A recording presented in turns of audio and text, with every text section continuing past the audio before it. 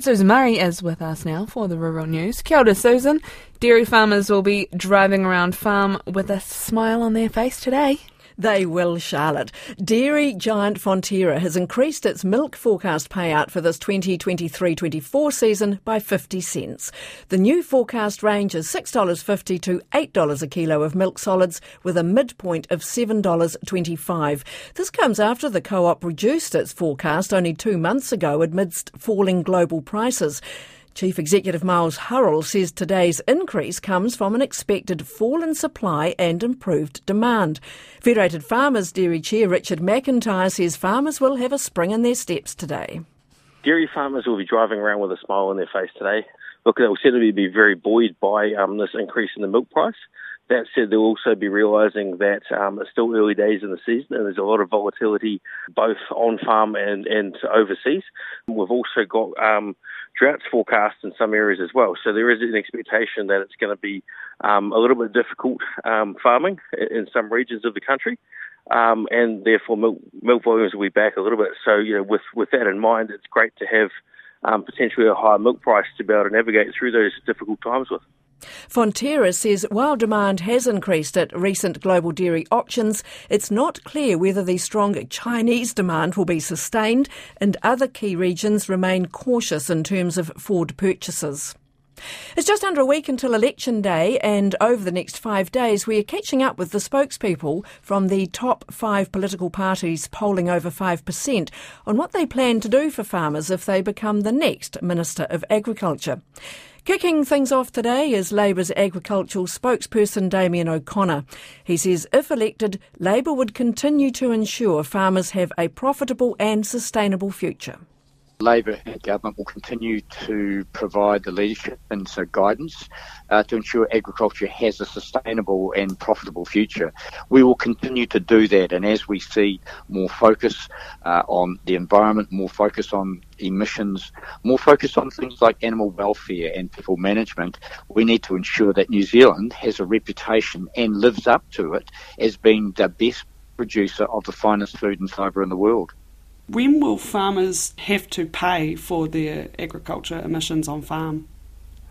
Look, we've announced in the last couple of months a program that will have emissions calculated through one system by the end of 2024, and then farmers will be paying a minimal fee towards a system by the end of 2025. That money will go back into research and development and assistance for farmers who might want to take up some of the technology that will be and is evolving from the research currently underway. The government has made pretty large investments into bolstering these industries. Can you tell me about some of that work there, please? Look, in Budget 2022, we put in $1 billion, which went into a number of areas across agriculture, some of it into AgriZero, which is a joint venture with industry partners to work on technologies to reduce emissions, but also to help farmers on farm with things like freshwater farm plans, integrated farm plans, and many other areas of assistance to make sure that we keep up with the evolving and ever increasing expectations on food producers across the globe.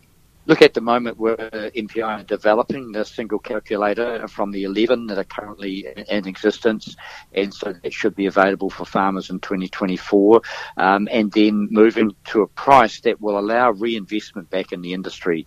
The national government has said that they will kick for touch all of that until 2030. That would be a very sad day for agriculture, given that there are expectations from our biggest customers like Nestle, like Tesco, that they want to see us doing our part to try and reduce global emissions, including that from through production.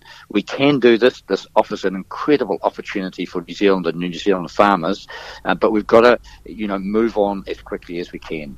There will be actions through the whole supply chain. That's why Fonterra are having their discussion on Scope 3 emissions. The longer we leave this, the harder it gets to meet their expectations, and the risk is that we get shut out of some of those high-value market opportunities. Damien O'Connor from Labour. Tomorrow we'll speak to the agriculture spokesperson for the National Party. A quiet period in the forestry sector has been a blessing in disguise in the central North Island, where a huge salvage operation is taking place. In February, Cyclone Gabriel caused huge damage to 4 large forests in the Taupo-Turangi area. About 6,500 hectares of trees were blown over.